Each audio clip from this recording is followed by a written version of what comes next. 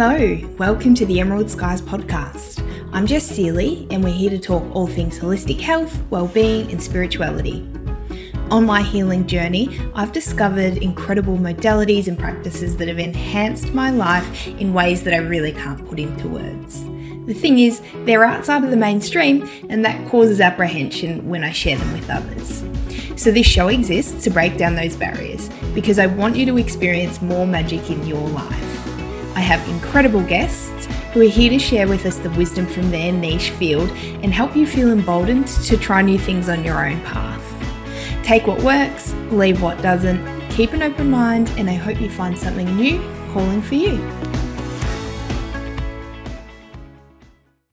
Hello everyone, and thanks for tuning in again. I am delighted today to be joined by the beautiful Pippa Jackson, and we're going to be speaking all about yoga therapy in relation specifically to eating disorders. But Pippa, I know you'll be able to shed light on all of the, conditions and not illnesses, but everything that can be aided through yoga therapy. So thanks for joining me.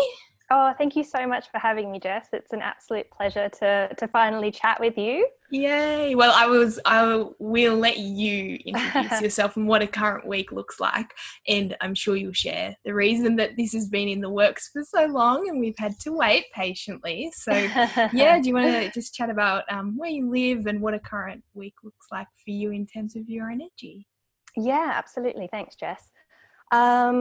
Gosh, well, the current week for me at the moment is ever changing.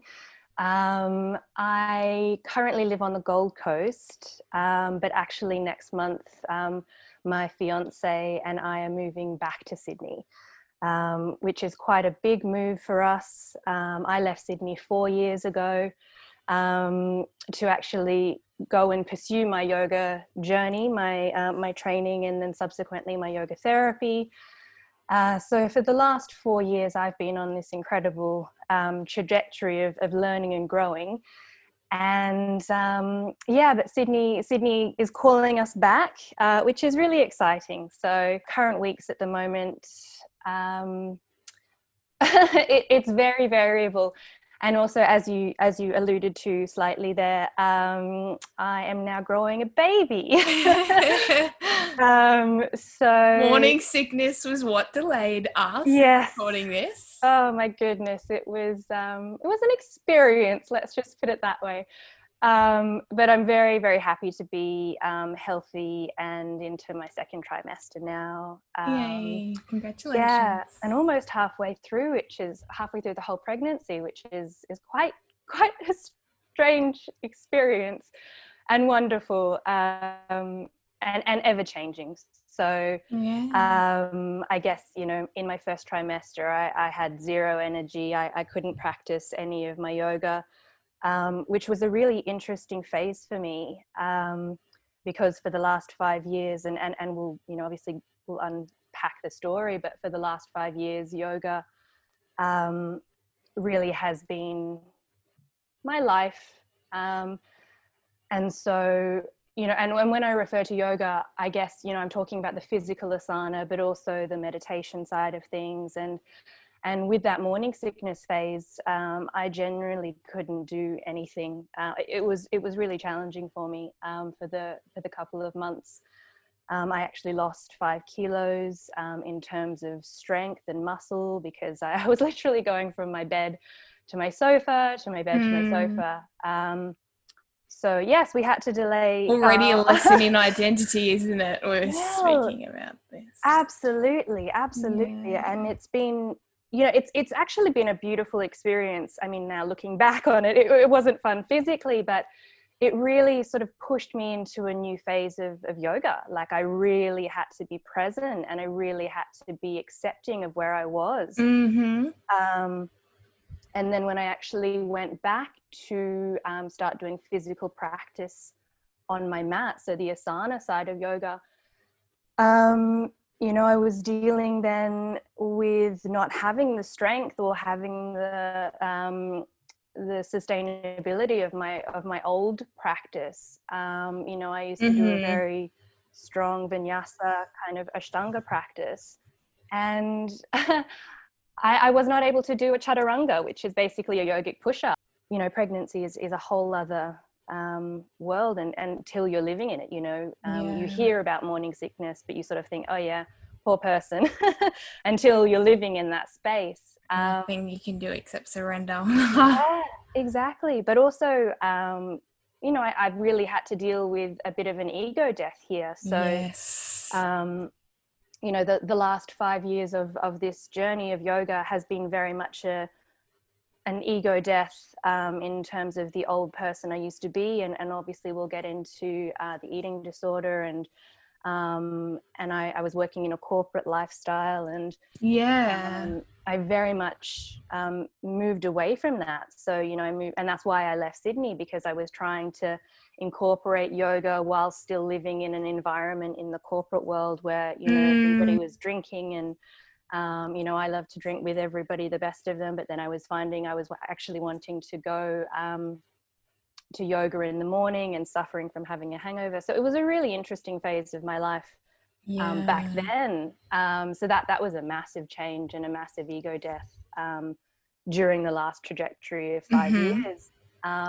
So to experience it, and on a much smaller scale, I mean, I only had sort of an hour worth of moment being like, oh, my yoga's gone, I don't know when I'm ever going to be able to practice physically again.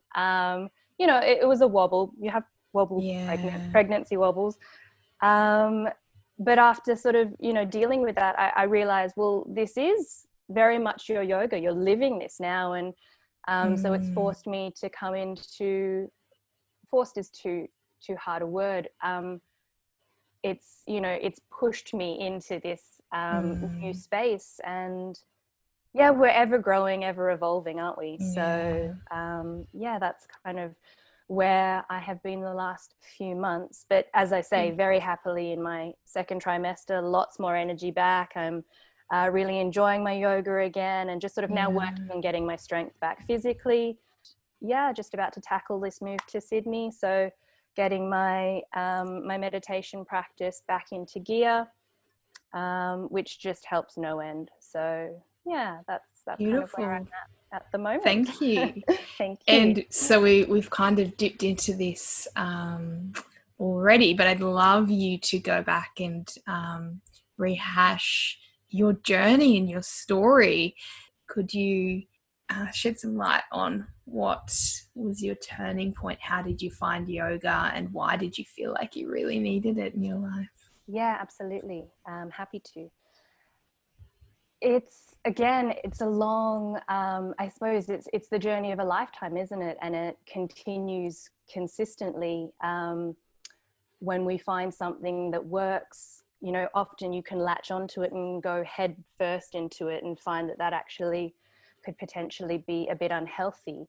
So yeah, I actually discovered yoga when I was in my early 20s and I was living in London.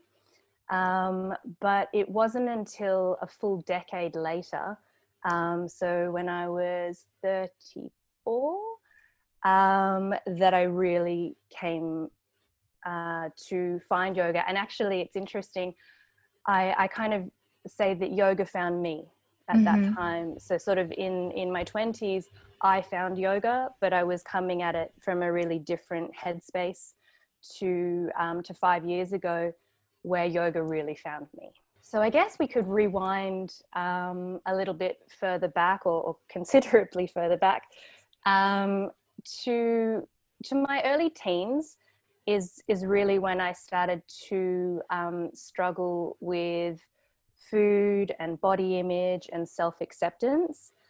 And, you know, I think a lot of people go through similar sort of experiences as teens. I mean, we all know that being a teenager can be a challenging time. But I started to lean on food more heavily than was healthy. So yeah, I mean, I would enjoy the family meal with my parents and my younger brother. And then, you know, as teens do, you go off into your own room and do your own sort of thing. Whereas what I was doing was consuming boxes of cereal and, eating to a point where I was I'd already eaten a meal and then eating to a place of massive discomfort, but on the juxtaposition, also comforting myself. So taking, eating to a it wasn't destructive yet, Jess, but it was certainly an unhealthy place. So I guess that sort of continued throughout, to follow for the next few years. And I was actually diagnosed when I was about 15. My parents took me to see a doctor and then a psychologist, and I was diagnosed with clinical depression. So I was put on antidepressants, which really helped my mood. So it wasn't just anxiety or social anxiety and depression that I was dealing with as a normal teenager. It was to that next level. Yeah, so the eating disorder was sort of bubbling away underneath the surface. But with the antidepressants, that sort of really helped change things for me in a perspective that I would say that I actually learnt to hide things a little better. Dangerous. Very, very dangerous. Yeah, exactly. So, yeah, you can see it's sort of all a melting pot. Being young, and I found something that made me feel better, and that was the food. And I had an incredible childhood, but it was also not necessarily the most traditional. So we moved around a lot in terms of moving different countries with my father's job. So by the time we moved to Australia when I was 9, we'd lived in several different countries. I'd been to several different schools. And so there was always that underlying instability going through. So I think that's where, the depression sort of started when hormones change, obviously, as you go into those teen years. So that presented itself then. But as I said, the food struggles and issues were really, looking back, they were cause for concern, but they certainly weren't yet what it developed into being. I suppose I should break it down a little bit in terms of knowing that there are many stages along, people might be struggling with food, but not be in a full-blown eating disorder. And there are lots of people who are dieting out in the world, obviously, and maybe working with peer pressure or trying to work towards, the media, social norms, inverted commas, which are, as we're all starting to learn, hopefully just unattainable and unrealistic. So there is sort of that end of the spectrum when people might eat till they're uncomfortably full, or start restricting a little bit in terms of dieting. But then you can move from that end of the spectrum to a full-blown eating disorder, which basically is a very severe mental illness. And when I talk about eating disorders in that space and mental health and how severe it can be, it starts to affect people's, relationships, their behavior patterns, their social constructs, their jobs, all of those sorts of things. So it becomes really, really intrusive, and sometimes people can't keep down, a normal inverted commas, lifestyle. So that's sort of the spectrum. Does that make sense? Yeah, totally. And thank you for sharing that. For many people, they might not know, it is a mental illness. So thanks for clarifying that. No problem. Well, that's it. There's a lot of misconception. So when my food issues started to develop into something a little bit more serious, I was still being treated with those comments from people around me. Well, why don't you just eat less? or if you ate only a couple of biscuits, you wouldn't need to eat the whole packet. Yeah, and you're like, it's not like that. Yeah, exactly. It's Okay. not like that. And Yeah. those comments, then start to really fuel a lot of internal shame, because you wonder, why isn't it like that? Why can't I just eat a couple of biscuits? Yes. And to move into that sort of space. So the more you become shamed and feel shameful, and again, I'll state that no one is intentionally shaming me, or Yeah. people have these lines, and they're such throwaway comments to the person speaking them. But to the recipient, who either is in that full-blown mental illness or starting to develop it, then these throwaway lines, cut really deep, and also are held on to. So there are many ways, or rather there are three sort of main spheres that a person needs to sit in to actually develop a full-on eating disorder. So in terms of, the three most common eating disorders, and again, I'm referring to this in the severe mental health end of the spectrum, is we have biology. So genes actually have a lot to do with developing an eating disorder. Also psychology, so what's going on in their mental state, emotionally, cognitively, and then also socially. So what are their peers saying? What is the family saying? What are they consuming in terms of magazines? I used to read a lot of Cosmo and a lot of Vogue and all of those sorts of beautiful women, but at the time, I didn't know what airbrushing was. And now, obviously, we're having to deal with a lot more in terms of the social media, so Instagrams and all of the filters. I was quite lucky that when I was going through what I went through, there wasn't Instagram. There wasn't even My Facebook. goodness, I just am so glad that we did not have social media until I finished school. We really just made it out. I was like right on the cusp. I do agree with that. And I think about the little bubby, the little girl, in fact, that I'm growing, and how we're going to manage that. So that's an interesting minefield that we'll have to get our heads around at some stage. Totally. And so, continue your story, your journey. Sure. Thanks, Jess. So I guess my eating troubles, I love the word segued, or moved into bulimia when I was 19. And so when I found bulimia, I was obviously already borderline binge eating. I still don't consider it that I was struggling in the mental health sector of the eating disorder. I obviously mentioned that I had depression, so they were rife for feeding into each other. But I wasn't what we would clinically call binge eating. I was still uncomfortable. Yeah, exactly. But it wasn't disrupting the rest of my life. I was still able to go to sport. I was still able to go to class. I was still able to function. Got it. Yeah. And then the bulimia is where you were not able to function. Correct. Right. Although also incorrect. It's where I learnt I was living two different lives, Jess. Yeah. Like I was 19, I was working in a bar.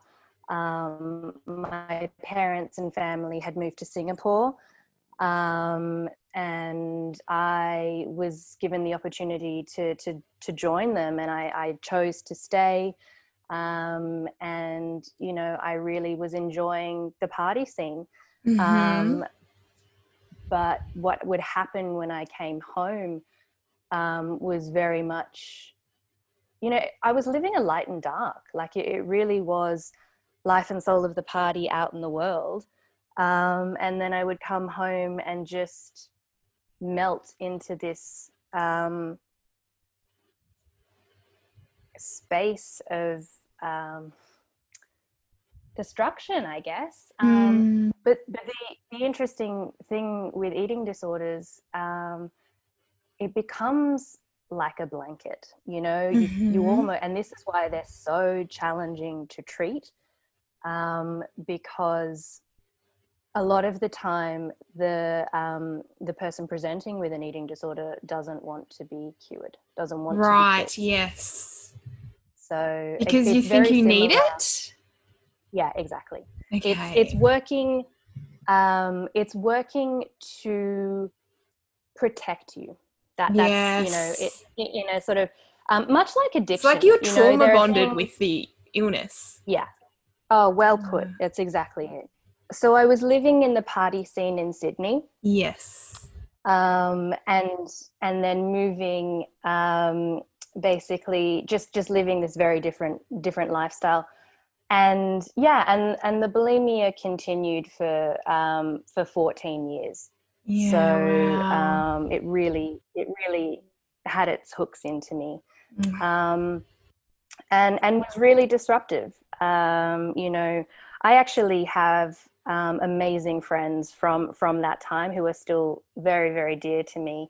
Um, but I lost a lot of people along Mm. the way, you know. So it was all the things that I classified before in terms of, you know, that mental health. It was really, yeah, it was really disruptive and really, really, really challenging. And Mm. nothing really changed for me, Jess. Like, it wasn't for want of trying. Mm. That, you know, I saw doctors, I saw psychologists, and other types of therapists, but I wasn't ready to heal. Yeah. And you know, it served its purpose, in sort of, you know, that blanket looking after you, hiding emotions. You hide behind that. It's you know, very much like addiction, um, and yeah, you hide behind the emotions and the circumstances that you don't want to deal with. You just push everything down, and or this was, you know, I was pushing everything down, and using food. And then, you know, the binge would be the comforting side of things. And then the purge would also be, you know, this massive release. Mm. And so that cycle went on, yeah, as I said, for 14 years. The longest I ever managed to break it was 9 months. So I went, you know, I called it that period of sobriety. Mm. And I had tried before, but only ever sort of making it 1 month, Mm. without binging and purging, and I was mostly, trying to do all of this on my own. So I did see psychologists, but nothing ever resonated, and so I would stop going. I see. Um, And there's so many and things to try, right? yeah, And you try one and you're like, is it working? Do I try something different? It's a journey. yeah, exactly. It's the journey. Mm-hmm. Yeah, most definitely. And so really nothing shifted for me, until I found yoga, or as I say, earlier, until yoga found me. I just want to say, what a build up to yoga. Let it take the grand stage. Tell me how it's helped you. Yeah. What a build up.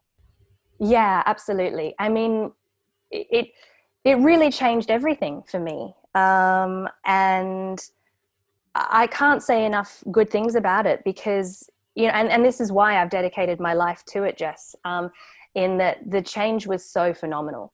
Um, so during the period, of those 14 years going through my bulimia, I was also very much, working out at the gym. So I would purge my food that way, exercising continuously, which, you know, it was so dangerous, but I didn't realize it at the time, in terms of, you know, I could have been suffering from any sort of issue in terms of the electrolyte imbalance. And so sometimes, you know, when I look at the journey that I've had, there's quite, profound moments of, I actually might not have been here. I might not have survived. Like, eating disorders, really have the highest mortality rate of any mental illness, because it affects the body so, significantly. So obviously with anorexia, depriving themselves with food, and bulimia, really affecting the cardiovascular system. So the fact that I was also then exercising on top of purging, I was really sitting in that danger zone. So here, but for the grace of spirit, which, I discovered and understood once I found yoga. So while I was working out at the gym, it was always from a negative perspective. It was always, you ate this, you need to burn it off. Like the voices in my head were not positive. Whereas when I finally came to yoga, and it was an interesting story. One of my girlfriends took me to a class on my 34th birthday weekend. And I absolutely did not want to go. Yoga, it's slow, it's boring, all of these things that as a gym junkie, I was doing weights and running.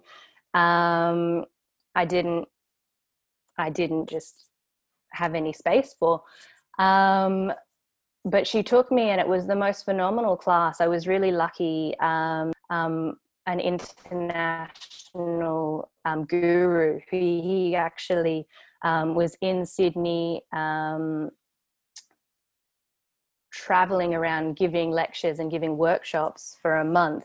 He was from Hawaii. He'd been doing yoga since he was 8. And she had met him while she was in Thailand. So she's like, you must come to this, you'll love it. So she pretty much dragged me there kicking and screaming, Jess. And obviously it was the catalyst that changed my life. And so pretty much every year on my birthday, I thank her for taking me to this class. What a birthday gift. He was so gentle a teacher, and I threw myself into it. So it was so strange. Like he started out, we would city girl. I was corporate. I was very uncomfortable in my body unless I was doing regimented gym movement or running or, and free movement. I'm sure you've done ecstatic dance, Jess, and maybe you've had people talk about it on the podcast before. For a moment, I was completely out of my depth. Cognitively, I was looking at these people, making animal movements on the floor or just swaying their bodies like trees. And I was just like, it was my worst nightmare. And then I was like, well, I'm here. Let's just go with it. And the free movement, before we actually got into the structured asana poses that he then taught afterwards, was a revelation. I didn't know my body could move that way. And it was so... it was sublime, it was almost otherworldly. And it felt so natural as well, from otherworldly, but it felt like coming home. Like it was profound. And so from there, we went through another an hour of structured asana poses. So asana are basically the physical postures of yoga. And we went through that, and I loved it. And my body was, quite athletic. So I was actually able to do more of the poses than I thought I would be able to do. And so my ego was very happy with that. But then we finished off with a half an hour meditation, and he chanted to us while we were lying down. So very much like a yoga nidra. If you know yoga nidra, it's like a yogic, it's referred to as yogic sleep. So he used sound bowls. It was just a really beautiful experience. Yeah. And kismet, meant to be. Oh, meant and to so be. This one class was the catalyst for your healing. Did you leave Sydney right away, or did you find yoga therapy right away, or did you stick with yoga? What was the path from here? Yeah, absolutely. So from there, I basically just continued to do yoga. So I was a member of, one of the big chain gyms in Sydney. Yes. And instead of going to do my weights classes or my spin class, I found myself gravitating towards the yoga. And it was big chain yoga, but for the time, it was exactly what I needed. I see. Yeah. It did the job. It totally did the job. And after 3 months of doing that sort of practice, I found that basically it was all I was doing. So I was like, well, it's time to move from the gym where I'm not utilizing any of, what used to be my favorite equipment, into finding a yoga studio. And so can I jump ahead then and ask you, what's the difference between yoga and yoga therapy? Yeah, absolutely. So the difference between the two really, as a practitioner of yoga, you're going to classes potentially, and there'll be one teacher, and she'll come around and give, everybody's doing the same practice. Yes. Where and it's not, it'll be themed potentially, but it's not designed specifically to heal anything or work in a therapeutic setting. I see. So it's kind of like therapy, a one size fits all, not that terribly, but it's not a personalized therapy class. Yeah, exactly right. And there are many different types of yoga out there. So I mean, there's yoga for everybody. It's certainly not a one type fits all, but I know what you meant in terms of the class. Yeah, it is a one. So if you're going to that class, then you'll be doing what everybody else is doing. And if you can't do that posture, then you can learn and watch the others do it, sort of thing. Sure. Yeah. Whereas when we're talking about yoga therapy, the yoga therapy, it's a one-on-one basis. So it is actually a therapeutic setting. So you have the yoga therapist and then you have the client. And what really is so beautiful about yoga therapy is that it asks that both the yoga therapist and the client have the same goals, the same outcome, in terms of that client's wishes, so their health. They'll come to the yoga therapist to work on something specific. So obviously, the clients that are coming to me will be, I work specifically with mental health, and people with eating disorders, but depression, anxiety as well. I also have clients that suffer with alcoholism, and so it's really about offering relief. But showing the way, so showing that the client can get there. They just might need a little bit of help, but it's empowering them to work through the process with you. Yes. And so what would a class look like if I was sitting on a mat in front of you? And so it's very, very individualized, and that's what I love as well. It's so it's holistic. Therefore, we're looking at the person in front of you, and what they're working towards. And so we draw from many different tools from yoga. So you mentioned breath work, so pranayama, the asana, which are the physical postures, and the asana will be gentle, depending on what they need. It's not going to be the Ashtanga class that you can go to potentially down the road. So we have those two. Then we also have mantra, so chanting, mudra, which are hand gestures, visualization. Visualization is so powerful. I really love to use that. And I often work through a guided meditation or a guided visualization with clients. And then there's also, we do use dialogue. So there is talk therapy involved in that. And, dietary advice, lifestyle advice. So, that's a lot. That's a lot of toolbox offerings there. And it would never all be given in one session, because obviously that would be massively overwhelming. We have a saying, sort of, we need to meet the client where they are.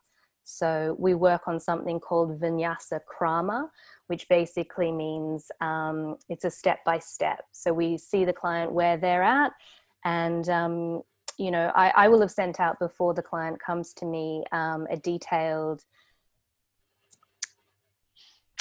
client intake form, and on there we'll work out what they want to tackle in our sessions. And I'll also find out who they're working with. So if they have eating disorders that have been clinically diagnosed, they will also be working with a GP, they'll be working with a psychologist, potentially a dietitian. So the yoga therapy that I provide, I sit as part of a multidisciplinary team. So yoga therapy, while a wonderful modality, is really there to offer support and relief. We're not going to be able to cure anybody. They need to absolutely work with these other modalities as well, depending on how far down the line they are in in that space of the eating disorder. Before I met you, obviously I've met a million people who love yoga, but I was not familiar with yoga therapy. So so how did you find it? But also what was the impact that it had in taking your healing to the next level? Yeah, great question. I actually knew I wanted to be a yoga therapist before I even became a yoga teacher.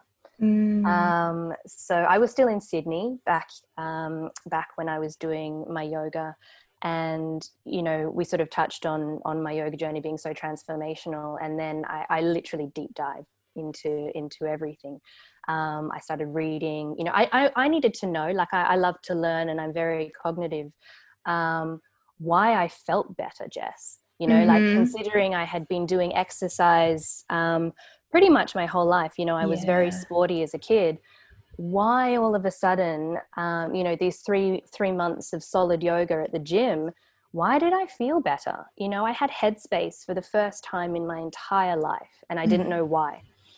And so that's how I came to really fall passionately in love with yoga, because the physical movement, the asana, is designed specifically to move energy around the body. So in the yogic philosophy, we actually have energy channels called the nadis, very similar to the meridians in Chinese medicine. So we work with prana in yoga, and in the Chinese medicine, they work with qi. And, it's a whole energetic structure running through the body. And so the physical asana, we have 72,000 nadis, so these energy channels running through the body. The physical asana starts to shift and move energy blockages. So I was experiencing that in a very, very embodied way. And I was fascinated. I was like, what's changed? So from there, that was a huge growth, a huge trajectory. And when I realized what it was and the effect it was having on me, my eating started to get better. I started to actually really enjoy being present in the moment with conversations with friends and colleagues. And I just showed up in my life in a way I hadn't ever experienced before. It might have looked like I had shown up, like that light and dark. I was very good at putting on that portrait face to the outside world, but it was a very different experience going on inside. And so once I had experienced that for myself, like truly lived it, truly embodied it, I knew I wanted to help. And so I actually never had a yoga therapy session myself. It was just, I was like, well, there has to be more, so I started looking at yoga teacher trainings. And while there were, hundreds of them out there, thousands, in fact, nothing was quite, I was like, great. Yes. Yoga teaching, wonderful, but I want more. I want to offer more. It's been so profound in my life. Yeah. That I wanted to give, that additional service. So interestingly, before I left Sydney, I actually found the yoga therapy course that I would later do. And I was like, great, fantastic. I'm going to sign up and do this. I'm going to change career, and this is what I want to do. But of course, to be a yoga therapist, Jess, you have to be a yoga teacher, and you have to be a yoga teacher with experience. bloody experience. Yeah, absolutely. It was not enough to like we want to graduate with 100 hours experience, you know. Yeah, exactly. And so I knew I wanted to take this seriously. I knew for me, doing a teacher training in Bali for 1 month, doing a 200-hour course, which are amazing, and I think they're a really beautiful place to start. If you're ever looking at doing becoming a yoga teacher, beautiful place to start. But I knew from the minimal reading that I had done, I started subscribing to Australian Yoga Journal and just devouring all of the articles, that this was a huge modality. And so I found the biggest course offering in Australia. So at the time it was an 800-hour course. So I knew that was for me, but to do an 800-hour course meant leaving Sydney, leaving my job, relocating. So it was a really big transition. But I was all in, from suffering from, food and body issues and complex and all the life experience that I've shared with you, to showing up in my life and feeling joy. I was prepared to give up everything. I gave up a very, very decent corporate salary, and became a yoga student, and I've never looked back. It was the best decision of my life. So I did my 800 hours, which was over the course of a year. And then I contacted the Yoga Therapy Institute, the Yoga Therapy, that's who I studied with, the Yoga Therapy Institute of Australia. I was like, I'm ready, I've got my qualification, and what they were offering is a 2-year course. To become a yoga therapist, you need to do, it's 2 years on top of your additional study. So I was like, great, I'm ready. And they're like, no, you need to teach for a minimum of a year. You need to see bodies on the floor. You need to learn how to read people in the yoga room, and just go and teach, go and enjoy being a teacher is what they said to me. And so I did, and I loved it, and I found the modalities that really worked for me. I love, giving yoga nidra, this yogic sleep, this deep yogic meditation. I suppose where I really love to share is yin, restorative and yin practices, because that's where you're allowed to just be, like you're still doing asana, you're still using your body, but for the most part it's about turning in. It's an internal practice, which is really challenging for a lot of people. And so I would give these classes, and people would come out who'd never experienced that kind of practice before. They were used to these A-type personalities potentially were used to Ashtanga yoga or Vinyasa, the really sweaty flow classes, and they would come out and be like, I just feel like a different person. And I was like, job done.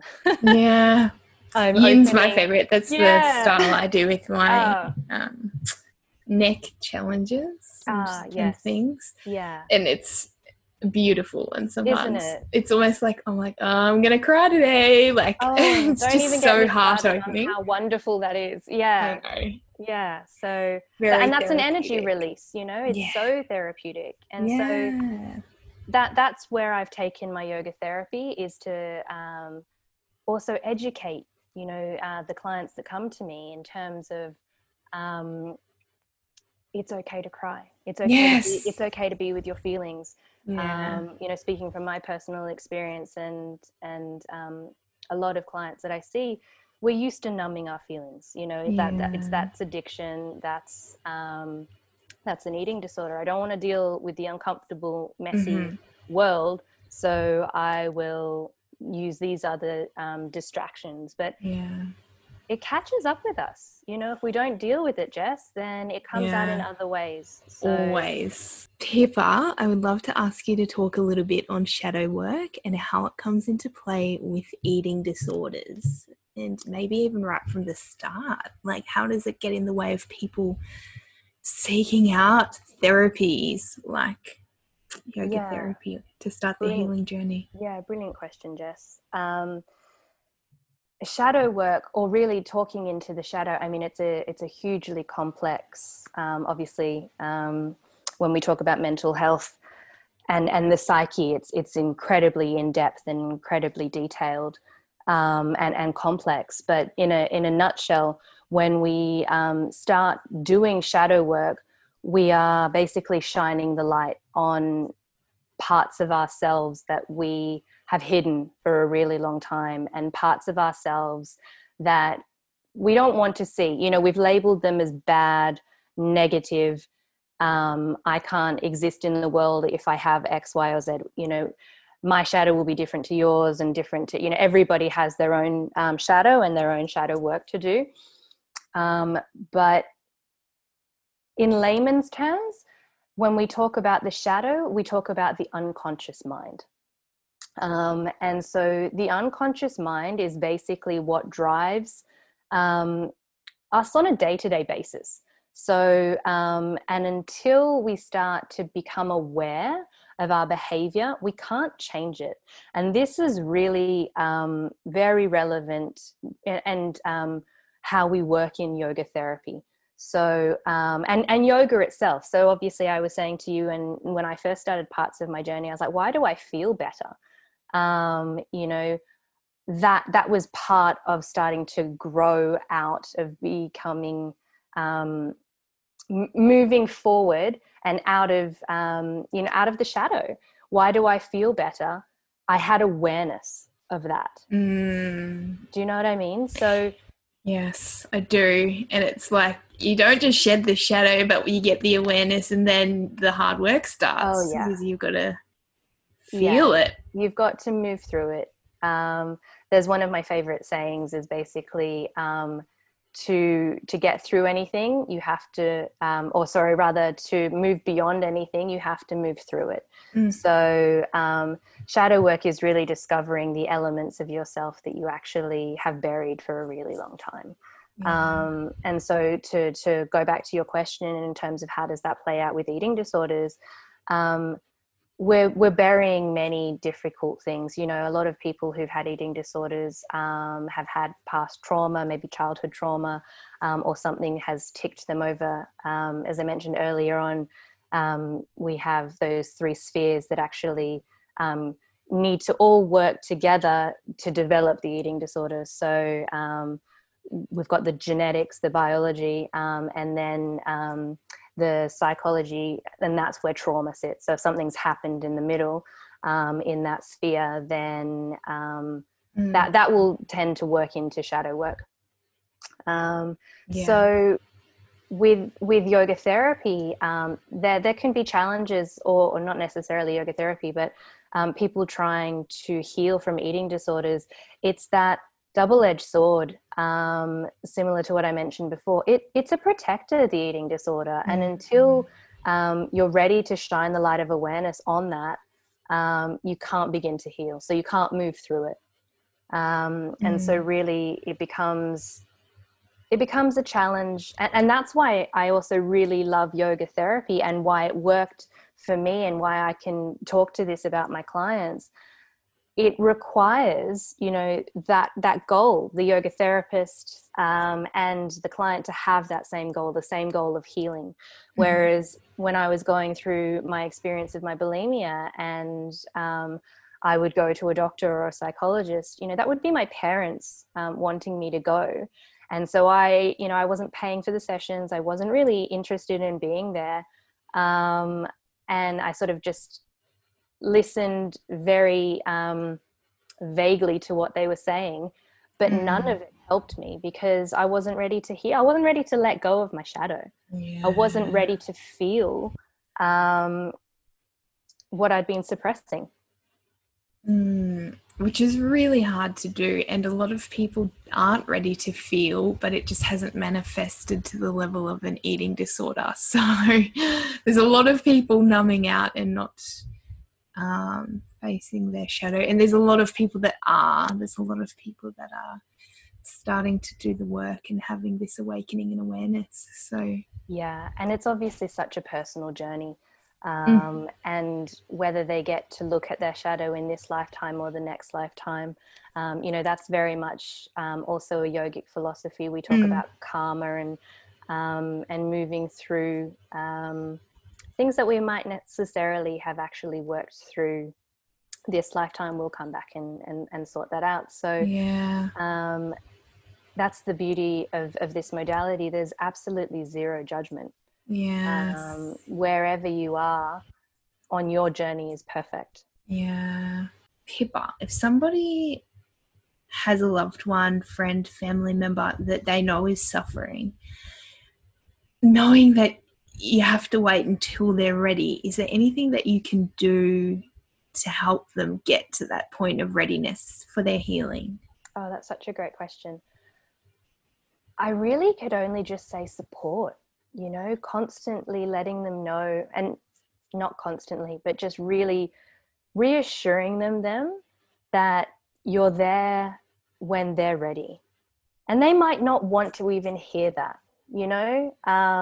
They might not be ready to accept that they have a problem. They might not be ready to look at their shadow. From my experience, they would probably know, Jess. They just might be in denial.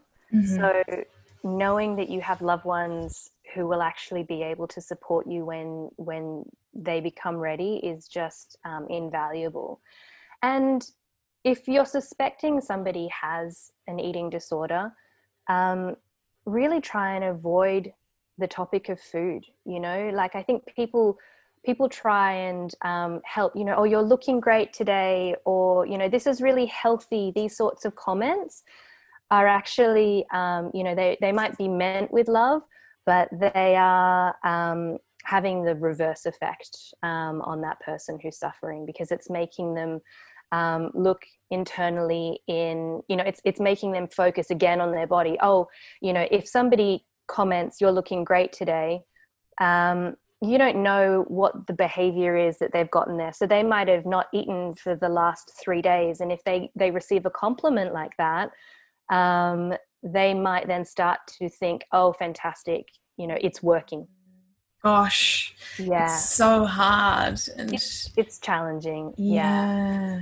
You just don't know what you don't know. Yeah, definitely. So I guess if you suspect that someone you know is suffering, you can start to do your own research so that you can learn into what might be appropriate language to start working around them. So that it is big, it is complex, you know, as I mentioned before, it's a serious mental illness. And so for friends and family of that person, there's a lot of work for them to do as well to help this person out. Sure. So Pippa, I would love to know, gosh, it was a challenging path for you, but at the age of 18, what advice would you give your 18-year-old self?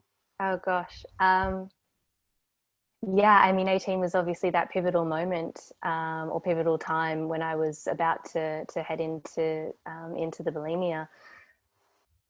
I don't subscribe to do-overs or I wish it had been different. I really do believe that every experience shapes who we are and who we're becoming and who we're meant to be. And so I would just share with her that everything is going to be beautiful. It's, you know, there's a long journey ahead, but you will get out of it through your tenacity and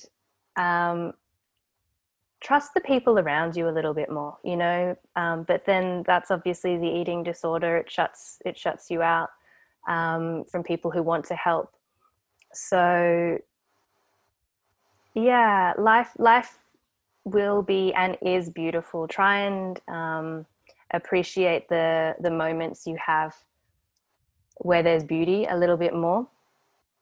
And just know, that it will all work out. And so Pippa, would you please share where where listeners can find you and reach out? Are you taking clients at the moment with your therapy? Yeah, what's the best place to reach you? Thanks for asking, Jess. I've taken a bit of a pause from social media just while I'm growing this little human. So the best place to reach me is really through my website. And from there it has my contact details. So that is pippajacksonyoga.com, and that's Pippa with a double P. Thank you so much for your time, Pippa. Jess, I have learnt a hell of a lot, and I just realised almost how much I don't know and would need to learn about eating disorders and the impact that mental illness takes, and the benefits of yoga therapy for one-on-one help in getting out of those dark spaces. Thank you, Jess. Yeah. Thanks for sharing. No, absolutely. And just to say, if one-on-one isn't accessible at the moment for somebody, then just going to yoga in general, finding what works, maybe a yin class, maybe a restorative. There are many different types, or maybe they need a fast-flowing vinyasa class to give them that headspace that I experienced. There's something for everybody, and whether it's yoga therapy or not, just different types of yoga, it can lead to profound change wherever they enter the yoga pool. Thanks for being with me today, guys. I'm so grateful, and I hope that you learned something new. Please feel free to pass the episode on to family, friends, colleagues, anyone you think that would really enjoy and benefit from the information. And if you so feel called, I would love for you to subscribe and leave an honest and heartfelt review. As I've learned, it helps me reach more people, and I'm really just all about reaching the right people. So have a wonderful day, and can't wait to see you next time.